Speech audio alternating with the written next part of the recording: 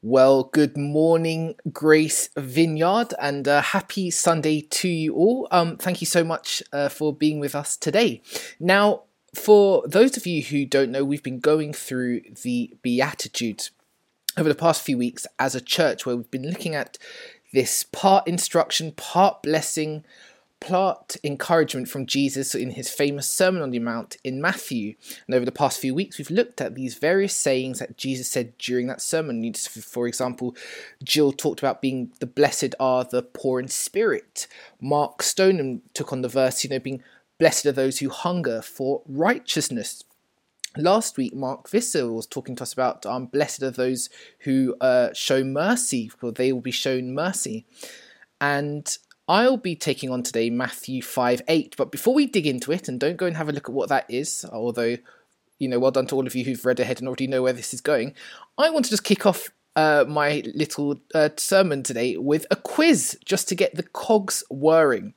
A quiz. Now, of course, as you can see here, in no way at all does this, in any way at all, but have any relevance to any potential BBC shows or any figures who may present those shows at all. So just want to say that from the outset in case anyone from BBC is watching this on YouTube. But let's play this quiz, which is called, and this is very family friendly, called Name the Body Part. So obviously we're doing this on Zoom, so it's not going to be any audience feedback, but I just want you in your head to start thinking, what's the body part that is missing? Let's go. So first of all, three famous songstresses who have all had hit songs. Bonnie Tyler with Total Eclipse of the Spleen. Toni Braxton with Unbreak My Elbow. Celine Dion, My Scapula Will Go On. Have a little think as you're sitting there. What's the body part that's missing from these famous hit songs? Maybe you're more of a literature person, so let's check this out. Have any of you read that famous book from the Victorian author Joseph Conrad? I had to do this for my GCSEs. Little Toe of Darkness, or maybe you prefer your American literature. You have Edgar Allan Poe, who famously wrote that scary novel, The Telltale Metatarsal. Or Stephen King, if you really like your modern horror, who spoke about Little Fingers in Atlantis. And then finally, just sayings, everyday regular sayings, things that we say as we sit down and converse with each other. Do we say, and hopefully you can see what the commonality is now, do we say, let's get to the shin of the matter? When a person is, shows their feelings, do we say he wears his forehead on his sleeve? That'd be very odd. Maybe some people do. And when there's a great meal in front of you, this is perhaps one of my favourite sayings, when there's a meal right in front of me, do we say, eat your tongue out? Now, I don't think we do, but as we've gone through all of these different books and songs and sayings, have you guys at home realised what the common body part is? Well, hopefully you realised it's heart, right? Heart, this massive organ which is central to our body, central to keeping us alive, the size of a fist. I was reading yesterday that it pumps about 115,000 times. Is it a day? Maybe I've got that wrong now. Maybe I've got the facts wrong. But this heart with its ventricles and its veins and its atriums, the size of a fist, weighs between 9 to 12 ounces. This body part has been written about, sung about, we talk about it, probably more so than any other organ or body part ever. Through all sorts of cultures and societies, the heart has been something that people are always talking about. It's been something that's been symbolic for love and affection. Or when you want to get to the depth of matter, sometimes we use a heart literally as a symbol of a person. We talk about, he wears his heart on his sleeve. He shows his emotions. There are so many different ways the heart has been talked about, loved, sung about, written about. And it's really key to our culture, this little ball of muscle, more so than anything else. Which neatly brings me on to what I want to talk to you all about today, because really the only person whose views on the heart matter it's not, as much as I love Toni Braxton and Celine Dion and Bonnie Tyler, as much as, we might like Edgar Allan Poe writing about the heart, or Stephen King, or any of these things, really the only person whose view on the heart matters is Jesus's. It's what does Jesus say about our heart? What does Jesus, considering he created our hearts, and he's what does he have to say about the heart? What does he have to say about the human heart? What does he have to say about my heart? What does he have to say about yours? And here on that Sermon on the Mount, when he's gathered around and people are listening to him, when he's talking about those Beatitudes, we come to Matthew 5:8, where the Lord says, "Blessed are the pure in heart, for they will see God." Blessed are the pure in heart, for they will see God. Now, as ever with any biblical verse and scripture, it can seem very short, but there's always a million different ways you can think on and meditate and learn from and dig into this. Today, now, I want to just jump in and really take on the first part of this, on really what it means to be when the Lord says, "Blessed are the pure in heart." There's so much in there, and I've been expressly told I can't go on and on this time, so I'm trying to keep this as short as possible. But blessed are the pure in heart. So really, I want to just take us through really three questions, starting with, what does it mean to be pure in heart? What does Jesus mean when he says, "Blessed are the pure in heart"? Now, I had to dig into some Greek, which is always very useful with these kind of things. And the Greek word for pure, which Matthew uses, as I have discovered, is a word called katharos.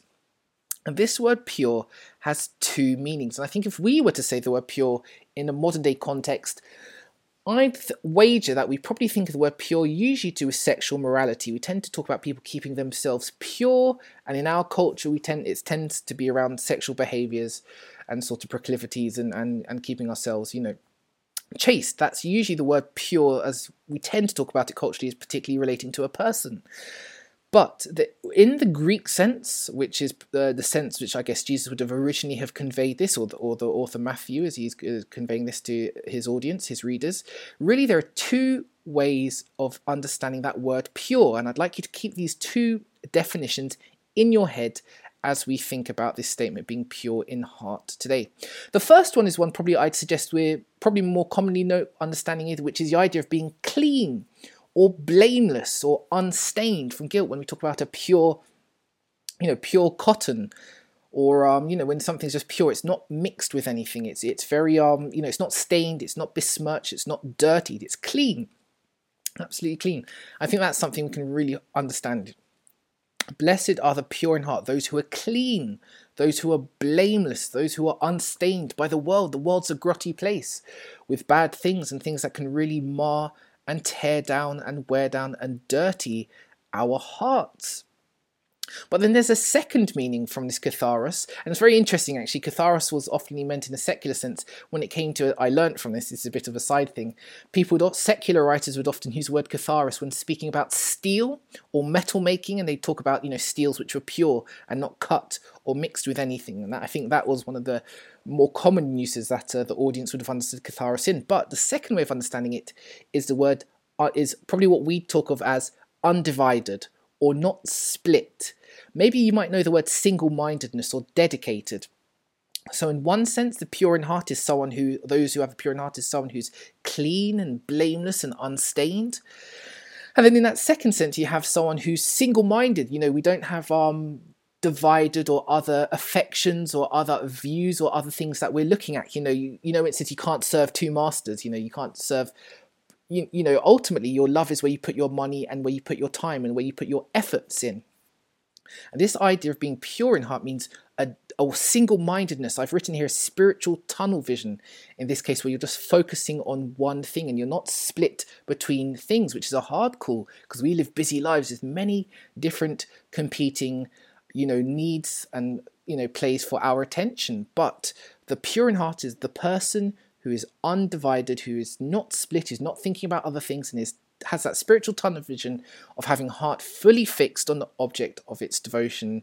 And in this case, we know full well that the Lord means Jesus, means himself, means God the Son and the Holy Spirit, all three together, that we are to be fully devoted, undivided in our affections and in our time and in our plans, all bend towards the Lord. Now that, gang, is the ideal. That's the ideal here. That's what the pure in heart should be like. Ideally. Clean, blameless, purified, single-minded, only thinking about the Lord. But gang, in reality, if we're being really honest, are we naturally And things are a little different when you're a Christian, but I just mean naturally when you were first born, when you were sort of ambling before your pre-Christian life, are we naturally pure in heart? Now, I think if you ask anyone, normally we don't really talk about being pure in heart, but we tend to think to ourselves, are we good people? That's the way the culture likes to ask this question. Are we good? And often you ask people, are you a good person? And people bristle a little bit at the question. And they say, of course I'm a good person. Of course I'm a good person. I give to charity. I don't swear. I did a fun run last year before coronavirus. You ask them if someone's good. If you ask someone, are they good? And I'm just using good as a different way of saying pure in heart. And they'll say, yeah, of course I am. In fact, often people say, I'm not a murderer. Or people might even if people know that they're not particularly good, they like to compare themselves to others and say, at least I'm not like that Tory Prime Minister, or at least I'm not like that Labour person. We always have our little pet people who we think are worse than us. And we like to say, well, at least I'm not like them. At least I'm better than them. So often, instinctively, we like to think we are good people, more or less. Now, when we encounter the Lord, when we encounter real perfection, when we come face to face with God and see what real purity, real wondrous goodness looks like, we're like the Old Testament prophets. I think it was Ezekiel or Elijah who said, woe unto me, I'm a man of unclean lips. At the moment you're in the presence of the Lord, you realize how good you're not. But naturally, we tend to think, yes, we are pretty pure in heart. We mean well. We don't try and go out of our way to be mean to others or rude to others. We mind our manners. We give to charity. We're polite. We do all the right things, as society tells us. We're good people. But the Bible has a different way of bringing this to us. The Bible is not like the culture, which says, yep, you're a good person if you follow the rules and you do nice things and you do good works and you don't swear and you give to charity. The Bible says very different things about us. The Bible portrays a very different way of looking at natural man. Man, underneath all of our good behaviours and all of our well-dressed Marks and Spencer clothing and our nice middle-class houses or whatever it is, all the ways we're trying to behave ourselves and be good people, the Bible says quite simply something very different. The Bible says, no, we're not, quite the opposite. The Bible says, far from having pure hearts naturally before we're in Christ, that actually we have deceitful hearts. We have hearts that lie to ourselves. We have hearts that are desperately wicked. In fact, this is out of Jeremiah. I didn't actually put the right quote, but the thing, but it says, the heart is deceitful above all things and desperately wicked. When's the last time you heard someone describe you or your mum, or your grandma, I'm trying to think of all the nice people in your world that you probably couldn't even believe this being said about, as desperately wicked, as having desperately wicked hearts. And that's me, as much as you before Christ, before we were in Christ. That's your friendly, little elderly neighbour next door. They have a deceitful heart, which is desperately wicked. And I think once you really talk to people, when the chips are down and they aren't just speaking to sort of, to keep up appearances, people know full well that they are fundamentally bad. Now, they might not use that word, they may not do it, but everyone knows that there is something wrong. There's something fundamentally wrong with themselves. No matter how nice someone is, no matter how well they behave themselves, if you said to them, could I know every thought you have each day, or if I watched you for 24 hours, would you come away thinking that they're a good person? Well, maybe in how they act, but not in their thought life. Not in the thoughts they have. They don't have perfect thoughts, I'm sure they don't. Maybe in their hearts and what they're thinking, no, you wouldn't. And this is what the Bible shows us, is that our hearts, this thing which, I'm using the heart symbolically here, our hearts, which are in the centre of us, that's where all the badness comes from. It doesn't matter how we act. There would have been Pharisees listening to Jesus who had gone through all sorts of ceremonial purification and done all sorts of ceremonial and moral and behavioural things to be pure people in the eyes of the Jews at that time. But Jesus says, and this is from Mark now, but it's something that runs all through the scriptures, is Jesus says in Mark, what comes out of a person is what defiles them, for it is from within, out of a person's heart. It's from inside. Who cares what I'm doing on the outside, how nice I am, how much I give money to Oxfam, how many old ladies I help across the street. It is from within, out of the heart, that evil thoughts come. Sexual immorality, theft, murder, adultery, greed, malice, deceit, lewdness, envy, slander, arrogance, and folly. All of these evils come from inside, from an impure heart, and defile a person. And I think when you start listing out some of these sins, some of these behaviors, you begin to realize, well, you may not have murdered someone, but maybe you have stolen stuff. I'm sure all of us have probably not put coins on the meter with our cars, or we've been greedy and taken more than we need, or malice, we've argued with a family member, or lewdness when we've been amongst our gal pals or the men, or whatever. All of us are frankly guilty of not being pure. And that's our natural bent. That's the unfortunate nature of original sin. We can't escape it, no matter how well behaved we are, however we were brought up. We are desperately wicked and we don't have pure hearts. And that's the unfortunate, that's the bad news. That's the bad news. The gospel is the good news. Well, the bad news you have to hear before the good news, which is we're not clean. And we're certainly not undivided in our affections. We, most of the time before knowing Christ, people don't even think about the Lord. They don't have spiritual tunnel vision, loving him and thinking about him and wanting to honour him and serve him with all our hearts. In fact, the Lord is largely a swear word in many people's minds and mouths. So that's the sort of second question, is we looked at what's pure in heart, being clean and undivided. Now in the second part, we look at, are we naturally that way? Do we naturally have it within us to be clean and undivided? Well, maybe we can do a bit of behaviour modification and write down New Year's resolutions. But in reality, no, we're not. In reality, we naturally are not pure in heart. Which really comes down to the third and final point I want to make, and the most important point, which is, how do we become pure in heart? Now, wonderfully, the short answer is Jesus, and thankfully it is Jesus. And I'm assuming most people listening on here on this Zoom today are Christians, but there may be some of you who are listening in and aren't sure or whatever. This is really the crux of the matter. We naturally, before being in Christ, before being born again, before saying sorry to the Lord and asking him to become our Lord and Savior, saying sorry, Lord. And you can say it in a prayer, or you can say it aloud with your eyes open. You could just apologize to God and say, sorry. I thank you, Lord Jesus, for what your son did on the cross for me. That we can't do. This is how we become pure in heart. And in the Old Testament, there's a bit of a prophecy where the Lord's talking to Ezekiel, and he says, I will give you a new heart and put a new spirit in you. I will remove from you your heart of stone. When you talk about people being hard-hearted, and give you a heart of flesh. And that's really a precursor to what's going to happen in the New Testament, where no longer do people have to be purified through ceremony or through self-righteous acts or works, but actually the Lord gives us and his people are his people marked by his Holy Spirit, people who've put their trust and faith in Jesus Christ and his work on the cross, him dying on the cross for our sins, for my sins and yours. If we believe in that, just say Jesus is Lord, we will be saved, and the Lord will give us a new heart. And what's really incredible is, and what's wonderful is, this whole thing about being pure in heart doesn't rely on us. Ultimately, we partner in the Lord in doing this and becoming new people and being sanctified. But it's the Lord who does that first work, who gifts us with faith, who gives us the Holy Spirit and gives us this pure heart. It's the Lord who puts it in us and gives us this pure heart. We all have had naturally hard hearts, hearts of stone, bad hearts, deceitful hearts. But the Lord Jesus, God, gives us a new heart and promises, if we put our faith in Jesus Christ, that he will give us a new heart of flesh. And the wonderful and encouraging thing is that this work of being more godly, being pure, being cleaner, being purer, being more undivided, those adjectives we talked about at the very beginning, comes from God first and not us. It's the Lord who does this work in us. Now, I will caveat this by saying that doesn't suddenly, just because we've all been given new hearts and that we've been declared pure by the Lord says immediately, if we're in Christ and that we have given our lives to the Lord Jesus, that immediately we're declared pure. We're declared without sin. Now, that doesn't mean in actuality that suddenly we stop sinning. We stop being lewd or envious or any of those kind of adjectives we saw before.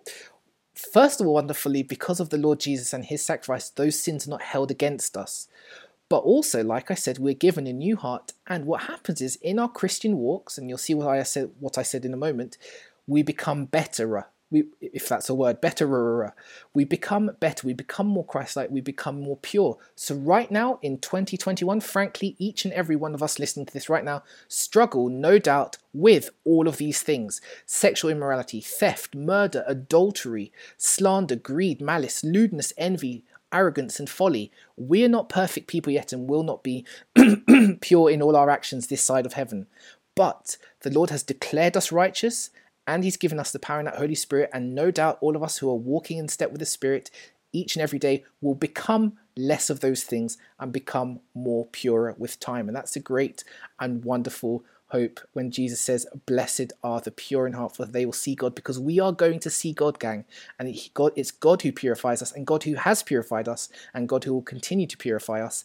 And we just need to enjoy the ride. So guys, thank you so much. I hope this was really useful as we think about